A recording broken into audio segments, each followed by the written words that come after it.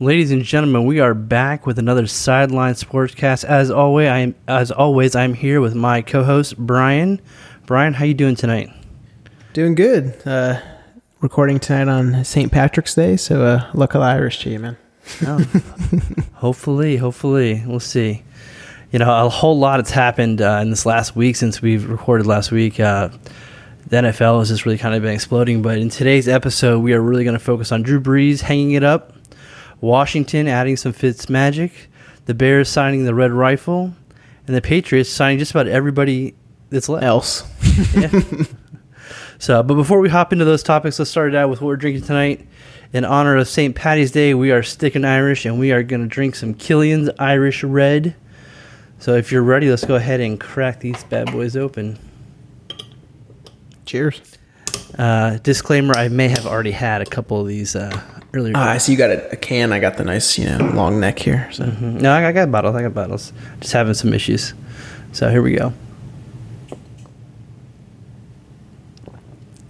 Yep.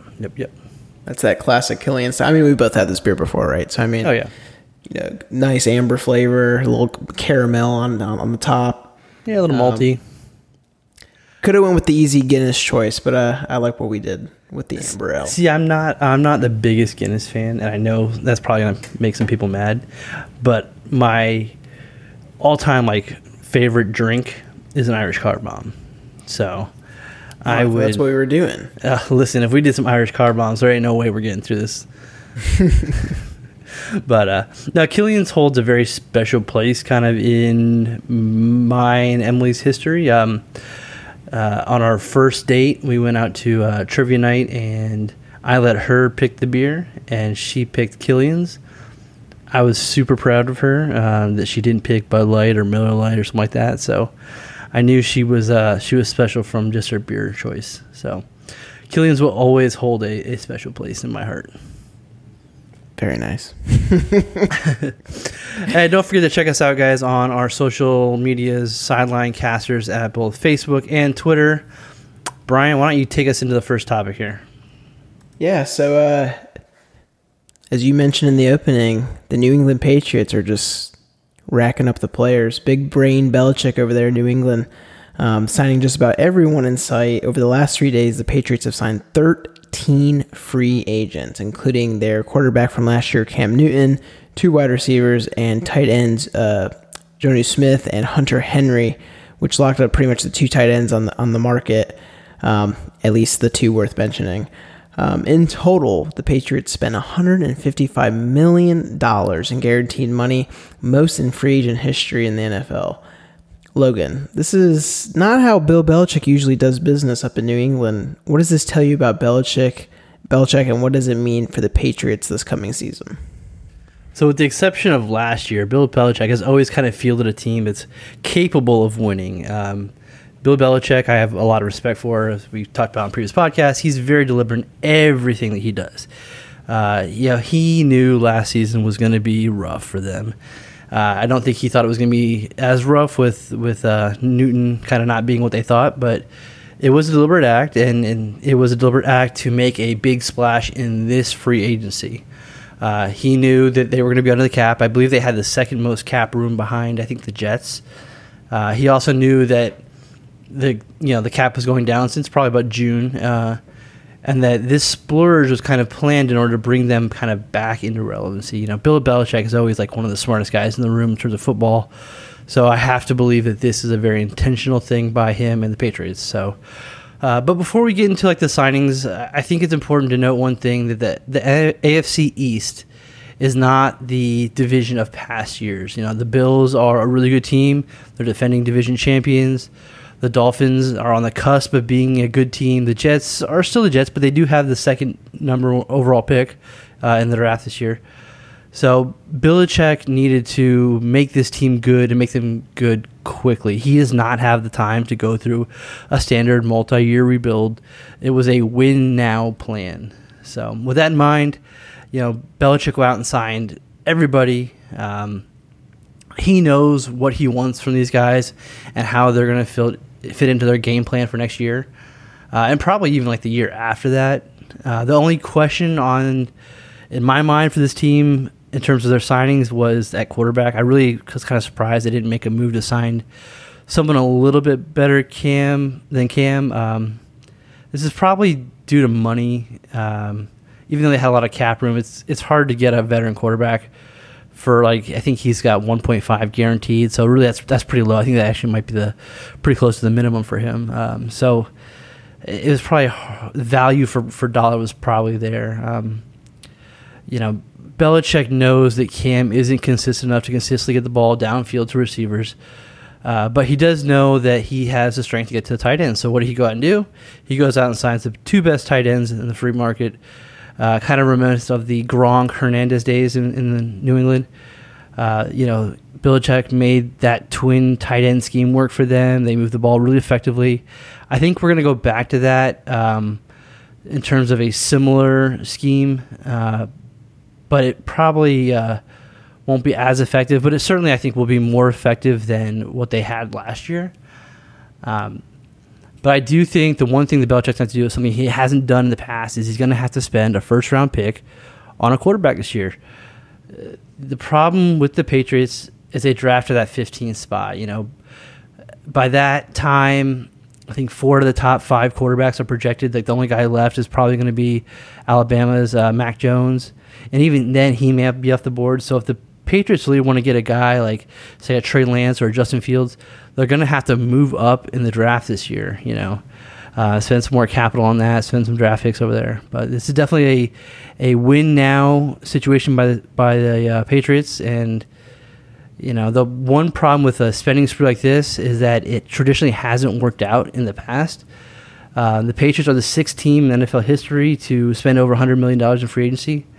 And none of those prior teams have won a playoff game. So I don't know that I'm ready to see the Patriots win a playoff game this year. I do think that even after all this money, they're probably still the 3rd best team in the AFC East because of Cam. What do you think, Brian? Yeah, I agree with your overall assessment of what they're going to do next year. But I think this came at a time where they really didn't have a choice. Like you mentioned, Belichick doesn't really have the time to sit around and do what you would call, a traditional rebuild.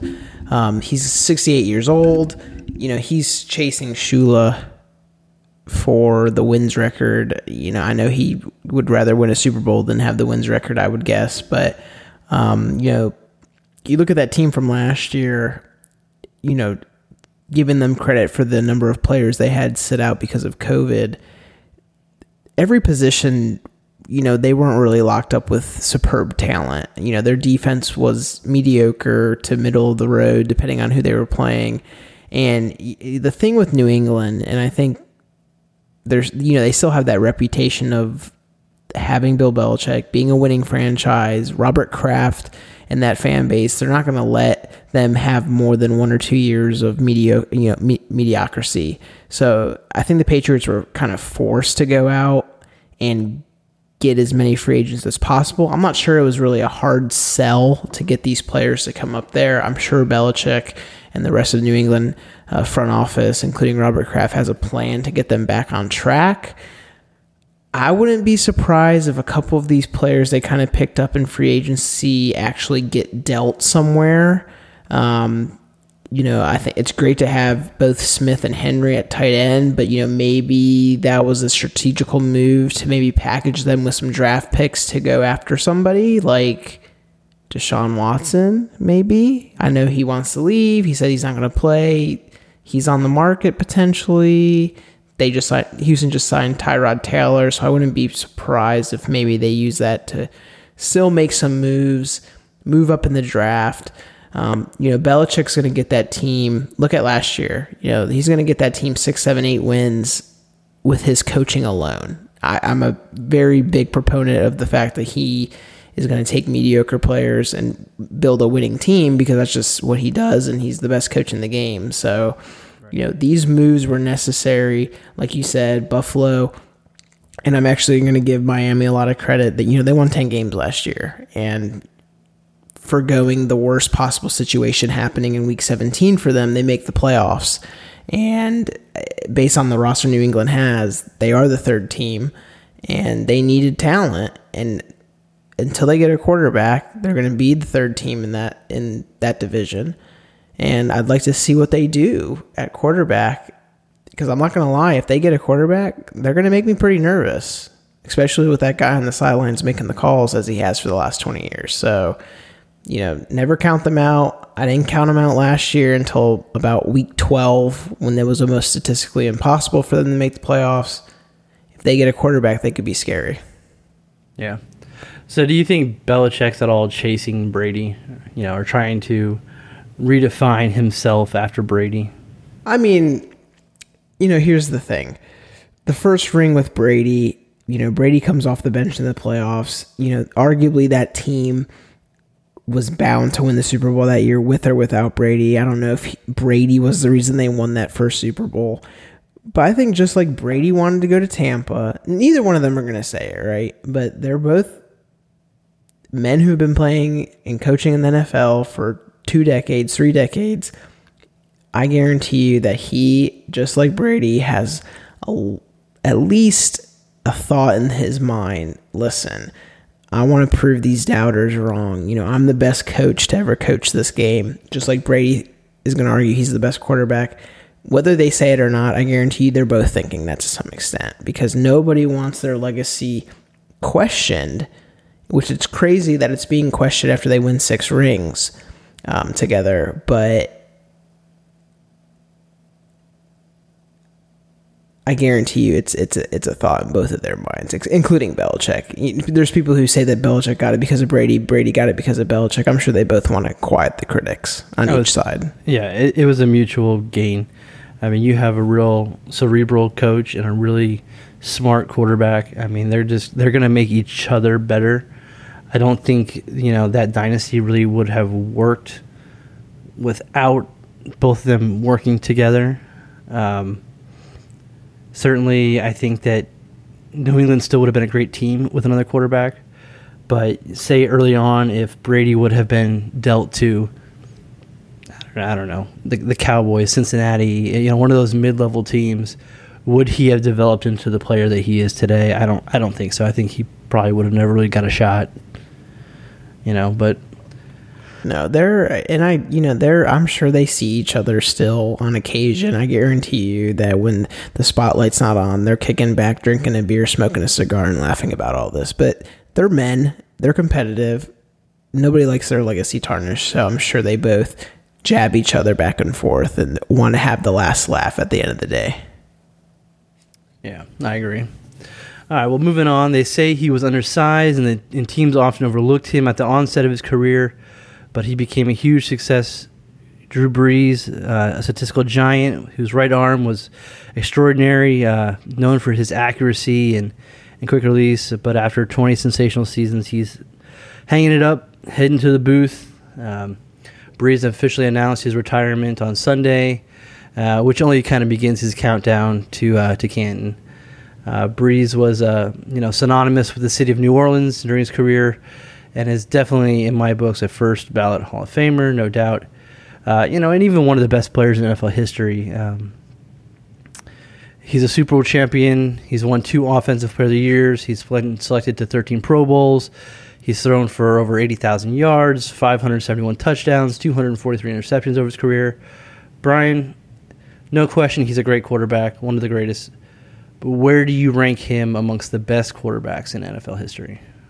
Yeah, before I give my answer, I'll just kind of echo some of the same sentiments that you're stating. Great quarterback, definitely somebody that I think probably everybody was rooting for when they weren't playing their team. If they're not playing your team, you're probably rooting for this guy. Small, was set out of college. He was going to have problems seeing over the line of scrimmage, let alone, throwing for 5,000 yards in a season.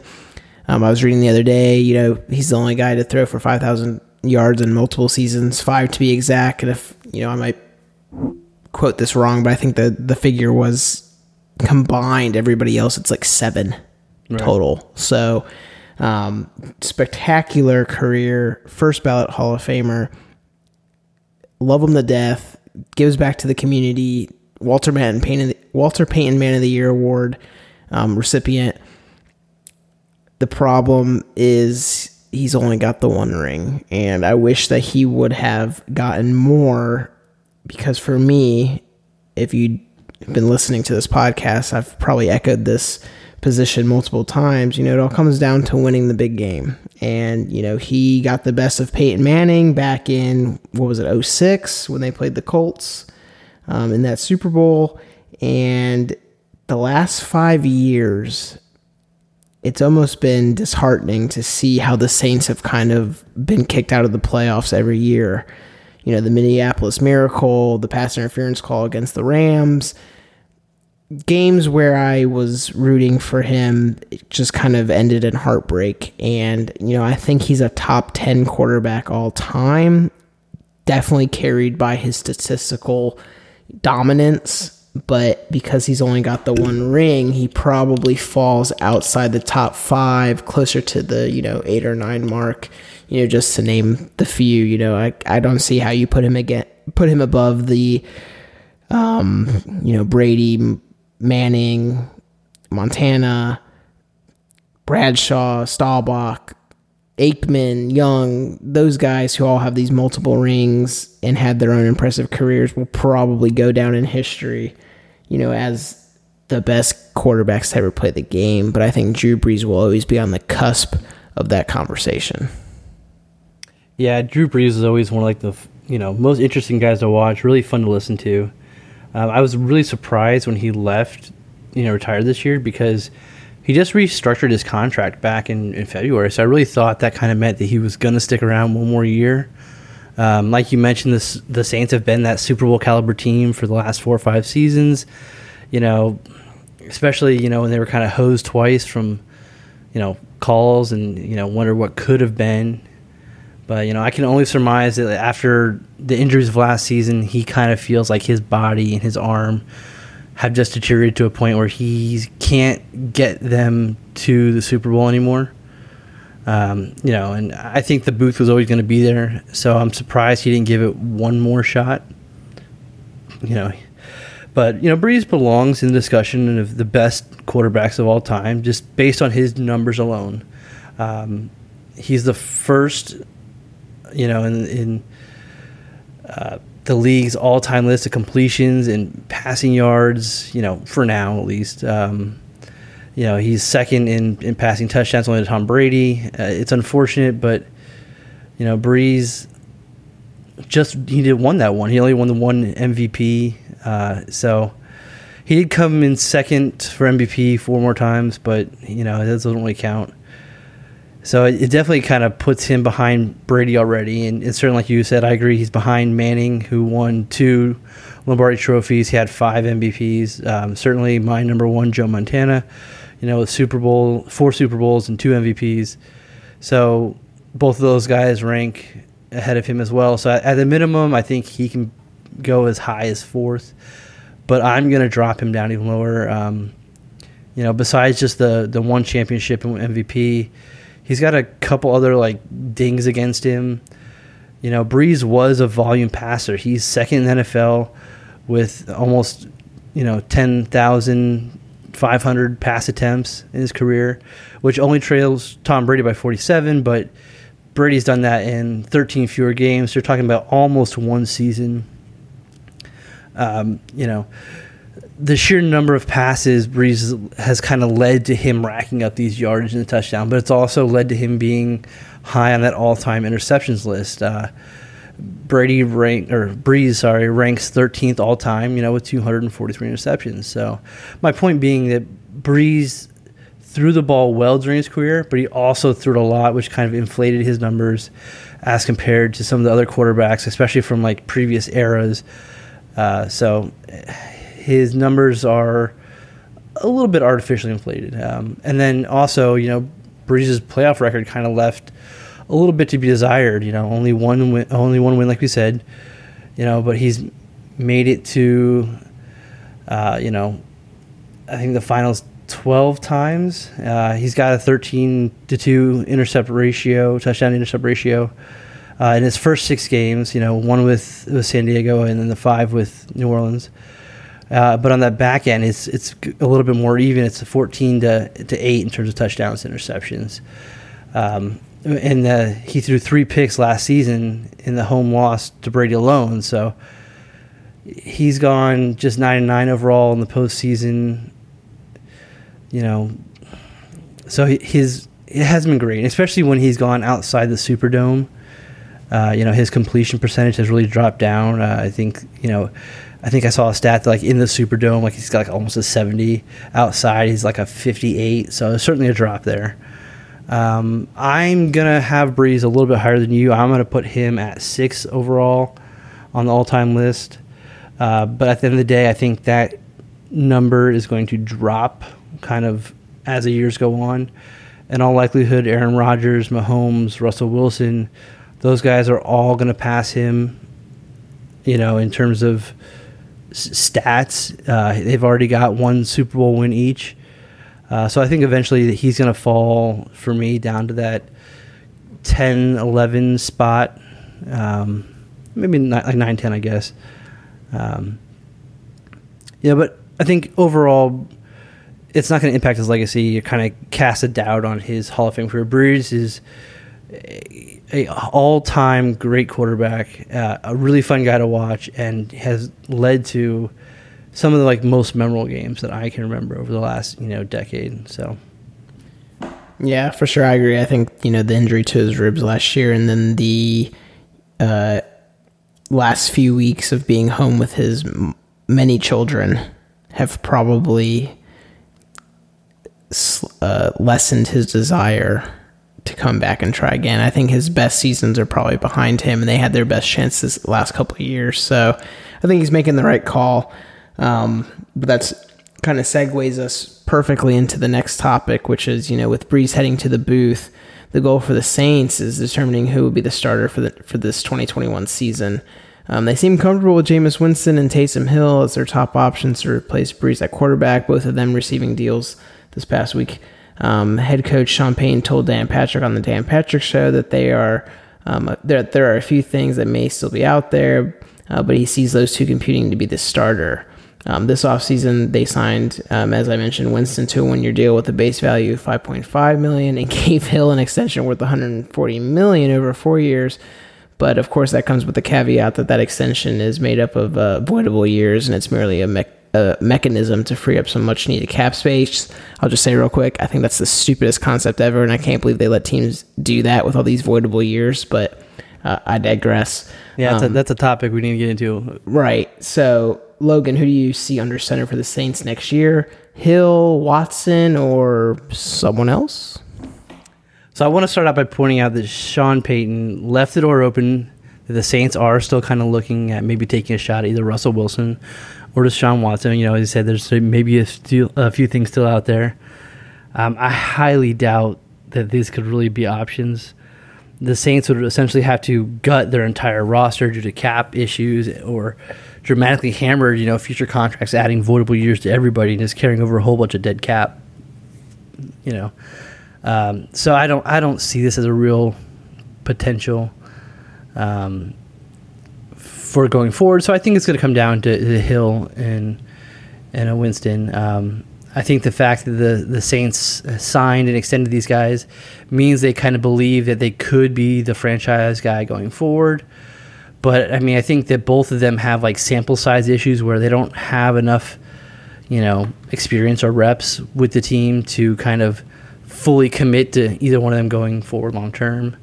You know, last season, you know, Peyton gave Hill kind of the keys to the offense after, you know, drawing plenty of attention with his versatility and appearing on the special teams plays when Brees was there, kind of playing that hybrid role as a gadget type player. But, you know, Hill ended up making some really good plays last year and some really bad plays. So in his 4 starts, he was a solid 3-1, recording a 72.7 completion percentage, racked up, you know, 1,400 all-purpose yards, 12 all-purpose touchdowns, you know, made all the necessary throws, you know, but he desired kind of a little bit more of that mobility and speed to kind of make up for some of that. Certainly that's a trend with young players going on. The hit on Hill has always kind of been he holds the ball too long at times, and some of his decision-making is kind of questionable. Last season, he fumbled an alarming 10 times.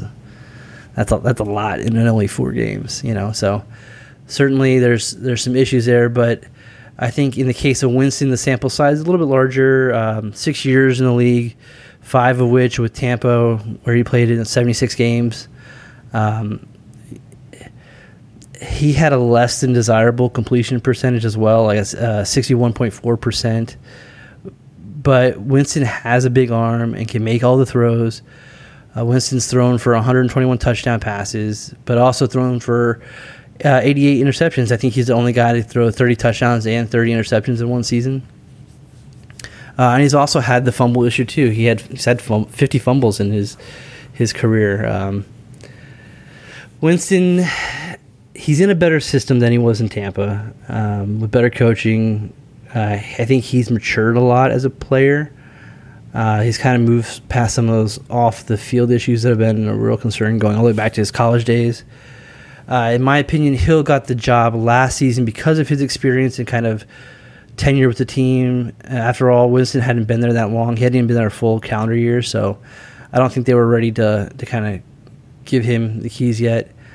Going forward, I think Winston's definitely the most talented passer on the team, but I think Hill's maybe a little bit more athletic.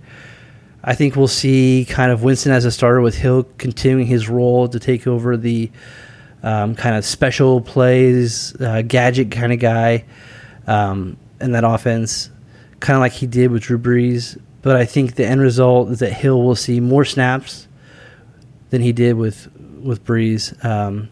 So I'm gonna say Winston is the starter going into next year. Yeah, I 100% agree. I think the problem with Hill has always been, his success has come with trickery. He comes in, the defense isn't sure, is it a run, is it a pass? He certainly has the arm, but I think when you're talking about, quarterback prototype, who's going to come in and sling the ball around, I think you have to go with the guy that has thrown. And I think that last year in Tampa, he actually, threw 40 touchdown passes. I think he's going to be the guy. He knows the system now. And hey, he's had LASIK surgery, so now he can see who's on his team and who isn't, right? So I'm not a huge fan of Jameis, but I just don't know if Taysom Hill is the guy that's going to be your quarterback of the future.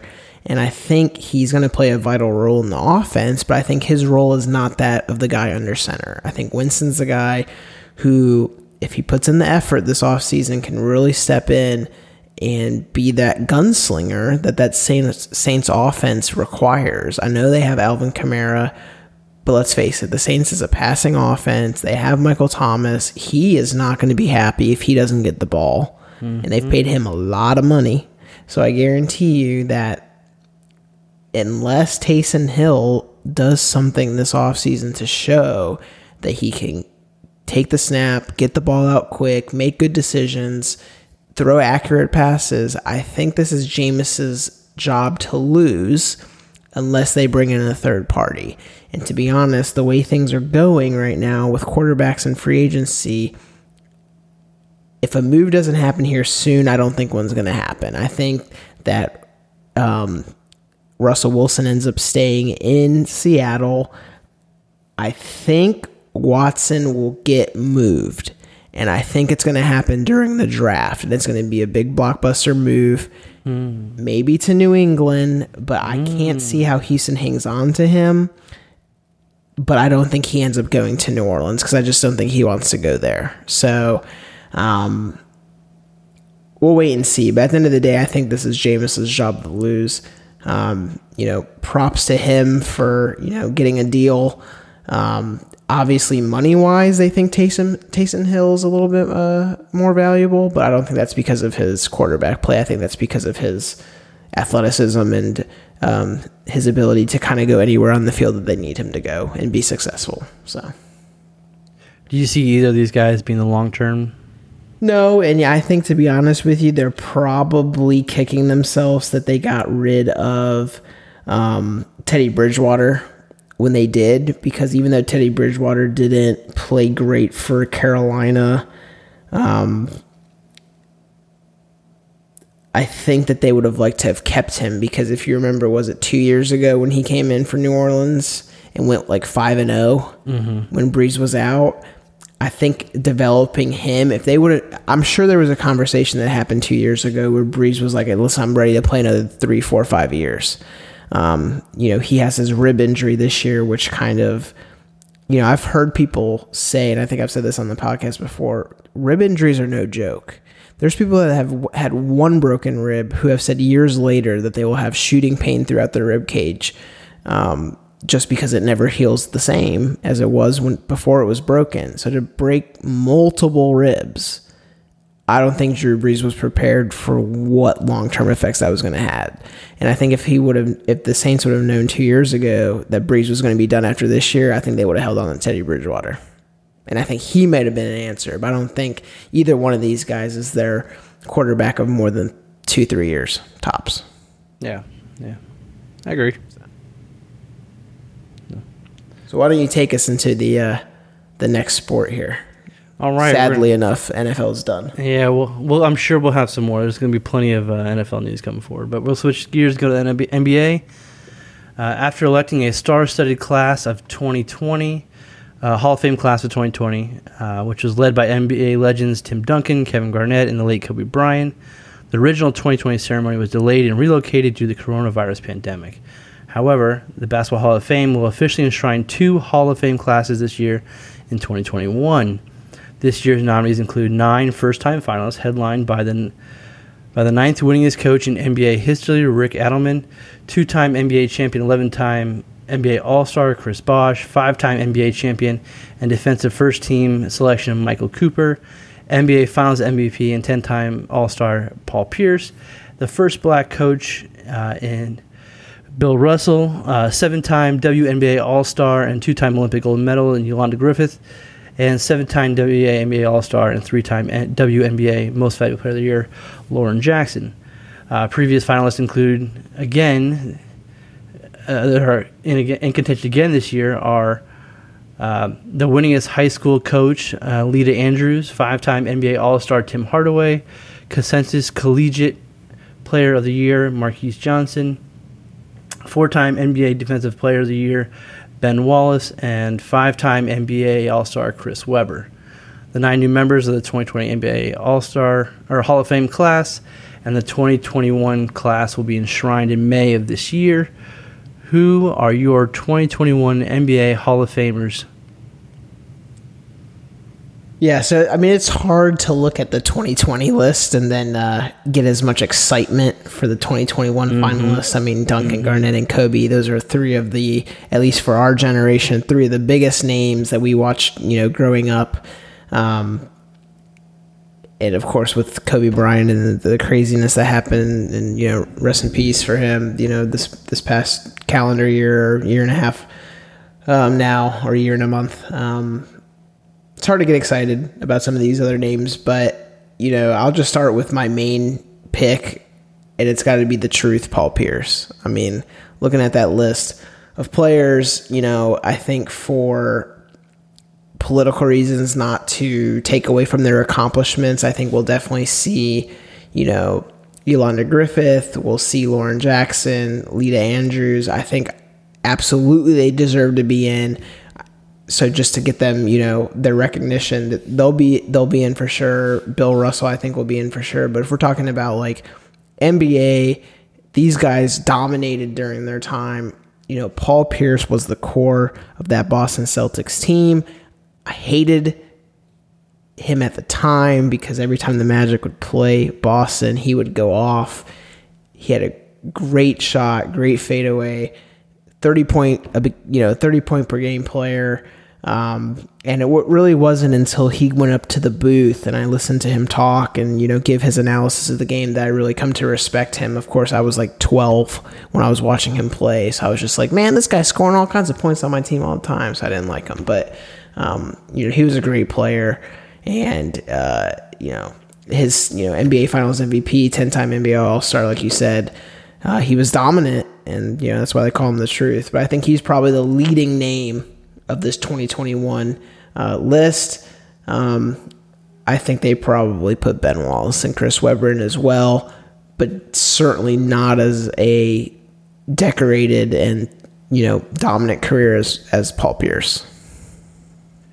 So the NBA I guess it's actually the Basketball Hall of Fame. Right. It's a little bit different than some traditional sports like the NFL, where NFL the scope of work is kind of limited to your body as your career as a professional, whereas basketball they look at to a certain extent your high school, your collegiate records, and then you're of course your professional. And like you said, this year's class, it's hard to get as excited for as last year's class. Last year's class, just with the top three alone, it's just like a wow kind of feeling with those guys. But I broke my picks down into two groups, kind of the sure thing, and then I thought, the could be's. So like you said, Paul Pierce, I think is a sure thing. That guy is decorated, all over the place. He's only got the one championship, which certainly hurts him, but I still think he is a first ballot Hall of Famer. Pierce ranks third in terms of Celtics win shares behind Russell and Larry Bird. He's ninth most in NBA history for three-pointers. Top 25 in both win shares and overall value over replacement players. So it's kind of a metric of how much you contribute to a win, and then how well you are compared to someone who's coming off the bench. So it just kind of shows that he's kind of been up there for his entire career. I think that Chris Bosh is probably a sure thing for me too. I know he narrowly missed the cut last year, but I think that he's one of those guys who didn't really get the kind of respect he kind of deserved in Toronto, and then certainly in Miami playing with Dwayne Wade and LeBron. He was kind of like the third seat, but certainly he's a very decorated player. In all three levels as professional, collegiate, and high school. He won an Olympic gold medal in 2008. Unfortunately, Bosch's career was cut short due to his blood issue, which kind of forced him out after 13 years. So I think he is one that could have stayed and kind of solidified his numbers, but I think that his body of work still puts him in for me this year. Yolanda Griffith, she's just 7-time WNBA All-Star, 2-time Olympic gold medalist. You've done it on all levels, international and in professional, so I think that she's kind of a no-brainer for me. Bill Russell, Bill Russell made the Hall of Fame as a player, right? And then I think he's going to do it again as a coach. He followed up a legendary Boston Celtics coach in Red Auerbach. Became a player coach. Became the first black head coach in the NBA, and then goes on to win, back-to-back NBA championships in the 68 and 69. He's got to be in just on that accomplishment alone. So I think I'm going to put him in, and I'm also going to put in Rick Edelman. He's been in the league 30 years. He's 5.8 winning percentage. He's reached the playoffs 16 to 23 years. He's been to 2 NBA finals. He's ranked 9th all-time in career wins, including 2 60-win seasons and 11 50-win seasons. So I think he's a proven winner, and I think that he'll make it in.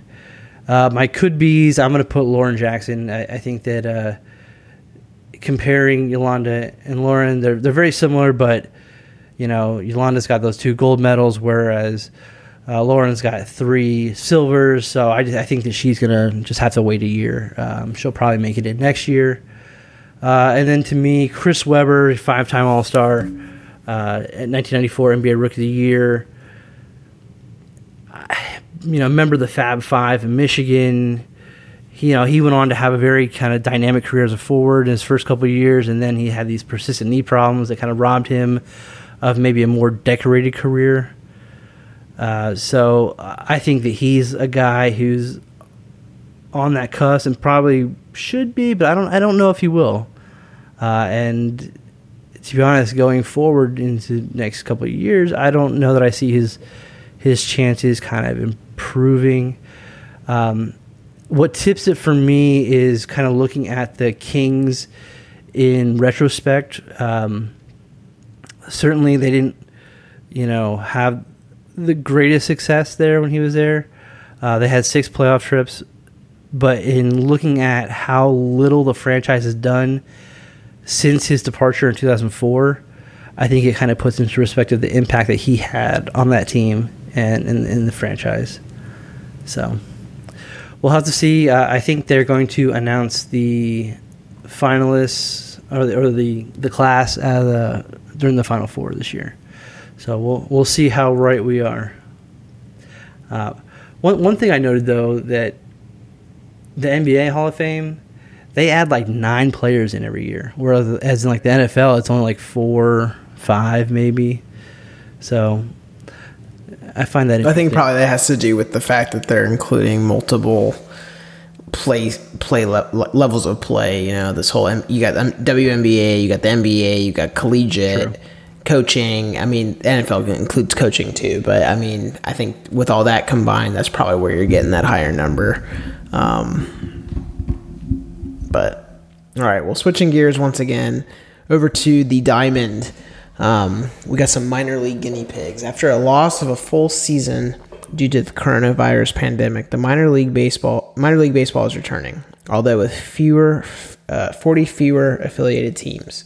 Sweeping changes hit minor league baseball in its dormancy due to issues both caused or exacerbated by the pandemic. In an effort to boost TV interest, the MLB announced a set of experimental rule changes which will be instituted throughout the different minor league levels in 2021. Some of those changes include larger bases, going from a 15-inch to an 18-inch base, a minimum of 4 infielders being required to be within the infield dirt, pitchers not being allowed to pick off from the rubber, a cap on pickoff attempts, robot umpires, and a pitch clock. Logan, if one of these were to be instituted into the big leagues, which one would you most like to see? So looking at these rule changes, it's pretty evident that Major League Baseball is looking for ways to kind of increase excitement, trying to bring back stolen bases, which I'm all for. I remember the excitement that guys like Rickey Henderson brought to the game. So I'm all for a lot of these to be instituted going forward, but really the bold attempt that I like is to keep 4 infielders inside the infield dirt. Baseball has kind of seen this defensive shift where infielders are dropping back, kind of allowing the outfielders to play even deeper, and just kind of makes the game very defensive, which in my opinion, as not a big baseball fan, is boring to watch. So I like to see them make that kind of rule change to make it more score heavy, more exciting. Watch those balls drop in between the two, infield and outfield. So I would like to see this change incorporated. I like to say the one thing I don't want to see is the robot umpires. I know this has kind of been in the works for several years and in different forms, but I don't want to see them take the human umpire out of the game. I'm okay if it's a tool to assist the umpires, but I really don't want to see them get rid of that. I know that it was probably fair and maybe a little more even, but I like that human impact.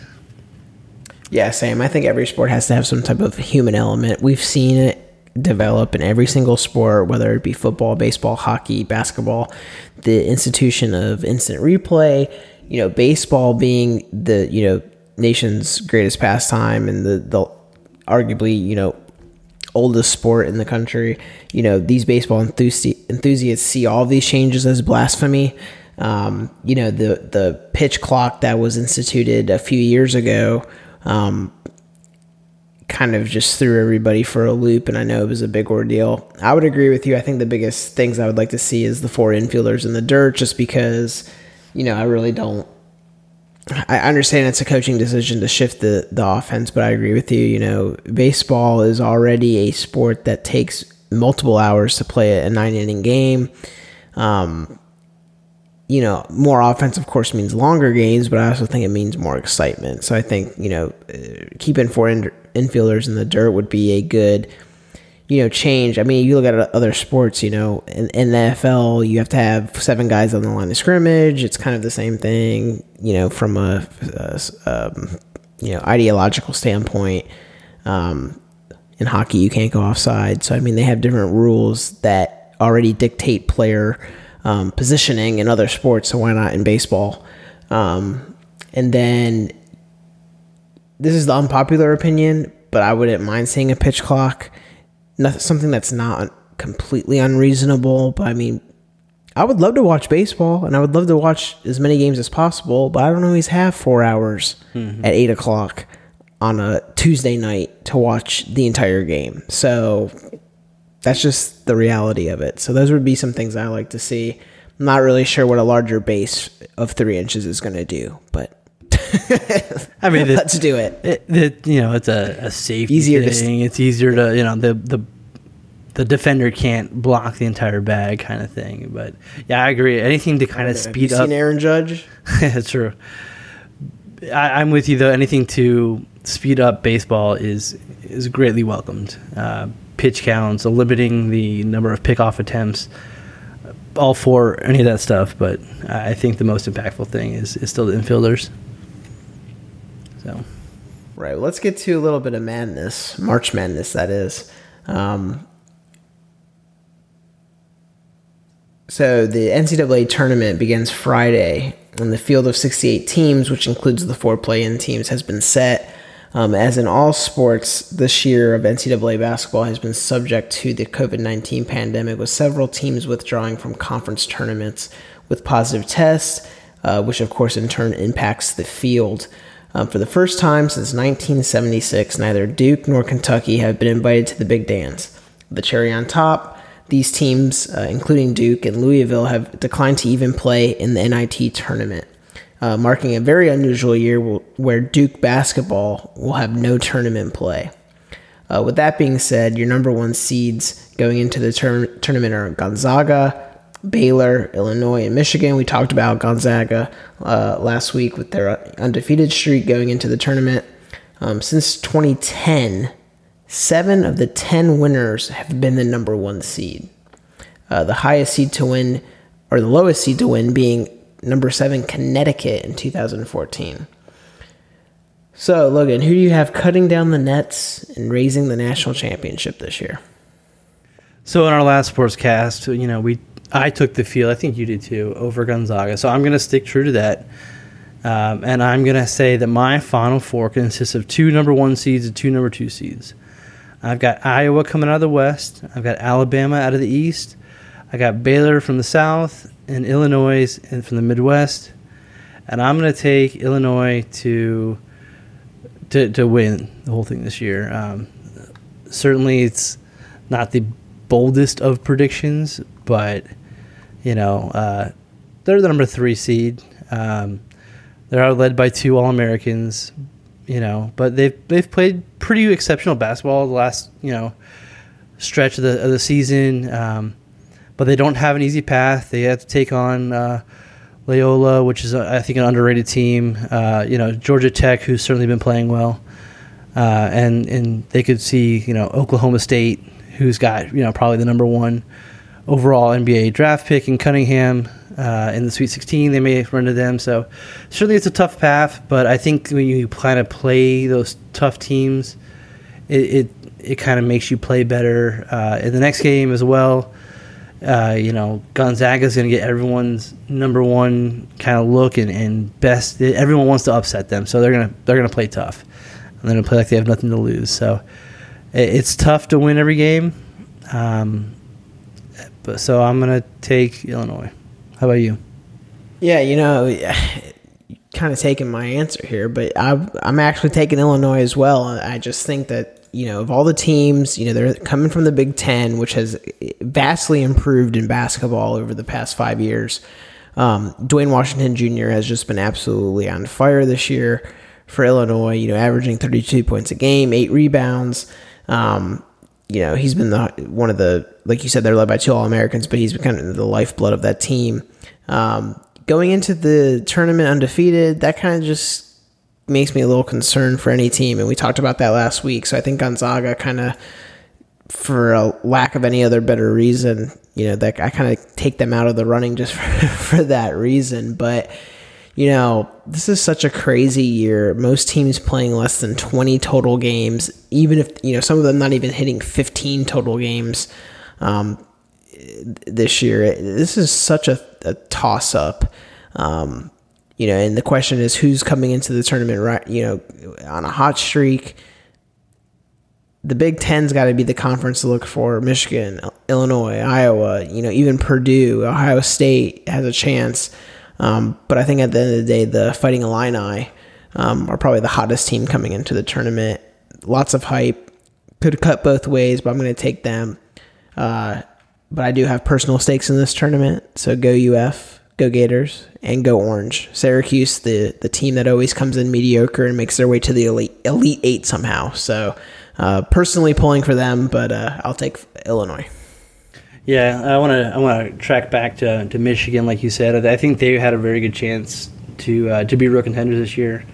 Unfortunately, that injury to Livers, is just that's a killer, and I think that's really a team that could have made a splash this year. Certainly, I think that makes our one of our fans, Ferguson, pretty happy to hear, but it also kind of hurts that they're not going to be able to be 100% this year. I think this year we may see, a lot of upsets, kind of like what you talked about with teams only playing 15 games. So it's kind of hard to, see how some of these teams really kind of could have been if they played a full season. How strong could they have gotten? Because certainly I think playing games makes you a better team. There's no substitute for game. Practice is good, but it's not the same as playing in a game. So I think there's just more opportunity to kind of upset this year, particularly maybe in the round of 32 or 16. We'll see a Final Four team that's kind of lower than what we both kind of think, but we'll see. We'll see what happens. Please just somebody beat Alabama. So we're going to go to our Who You Got. The Washington football team and Chicago Bears both kicked off free agency by signing veteran quarterbacks to matching one-year $10 million contracts. Washington inked Fitzmagic, while the Bears are locked and loaded to go with the Red Rifle Andy Dalton. Both these guys should enter training camp as the predicted starter for their teams. Brian, which team made the better signing? Is it crazy for me to say Fitzpatrick? Because I really think it's Fitzpatrick. Just because I saw what Andy Dalton did in Dallas last year, I'll give him the benefit of the doubt coming into that season, not knowing the playbook. But the same thing is going to happen here in Chicago. He needs to learn the entire offensive philosophy. And I just think that Fitzpatrick has the bigger upside still. If Dalton couldn't make it work with all the talent that Dallas had on that offense last year, I don't see him doing better with Chicago. So I'm going with Fitz. Yep, you're right here. The Bears signing Dalton was kind of perplexing to me. I know they took a shot on putting together a package for Wilson, but the Seattle kind of just said, man, get out of here. So that kind of fell flat. And, I'm not a fan of him signing the Red Rifle. He was not good in Dallas. They've already really bad. Yeah, like not even close to good. If this was last year, going into last year, I definitely would have said Andy Dalton was the better signing over Fitzpatrick. But 1 year removed, we've seen just Fitzpatrick continue to get better. Dalton looks like hot garbage. The Bears already have two mediocre veteran quarterbacks in Nick Foles and Trubisky already. So I think the Trubisky experiment is officially over. They're probably going to try to move him. I think they just wanted a quarterback for each down. Yeah, there you go. We'll see who does the best. Yeah.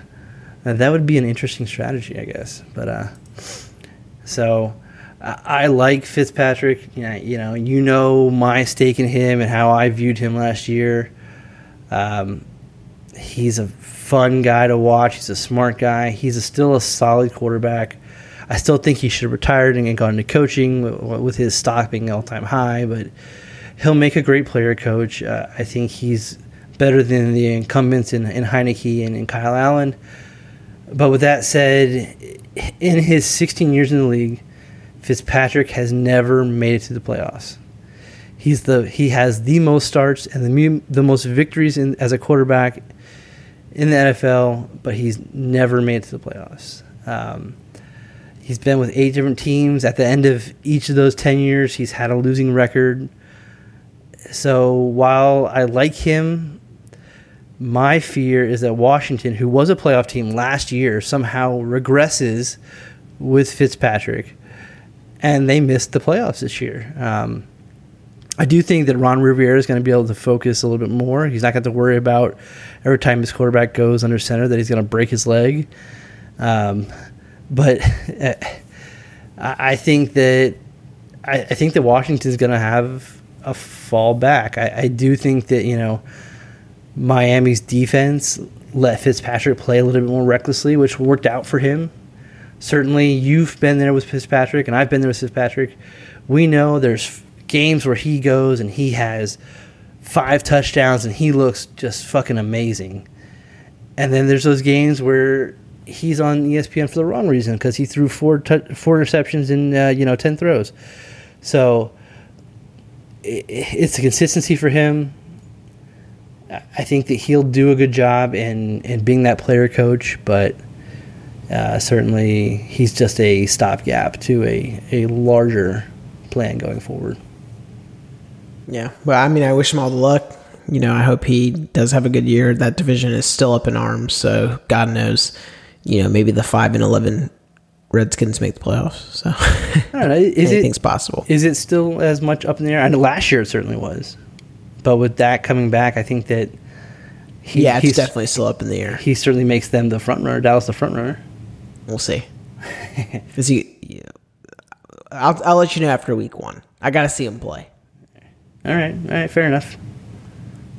But that brings us to this day in sports history, a very fitting day in sports history for today's date. Back in 2019, Irishman Rory McIlroy won the Players' Championship, beating Jim Furyk by 1 stroke. At the time, the $2.25 million payout was the largest prize in golf history. This year, McIlroy missed the cut at the Players' Championship, stating that chasing DeChambeau's power has cost him his swing. How convenient. Anywho, this has been the Sideline Sportscast. Thank you guys for joining us tonight. Again, Sidelines Casters on Twitter and Facebook. We'd love to get more interaction with you guys, suggestions, your take on our topics, post, and we will reply. But thank you guys for tuning in, and until next time.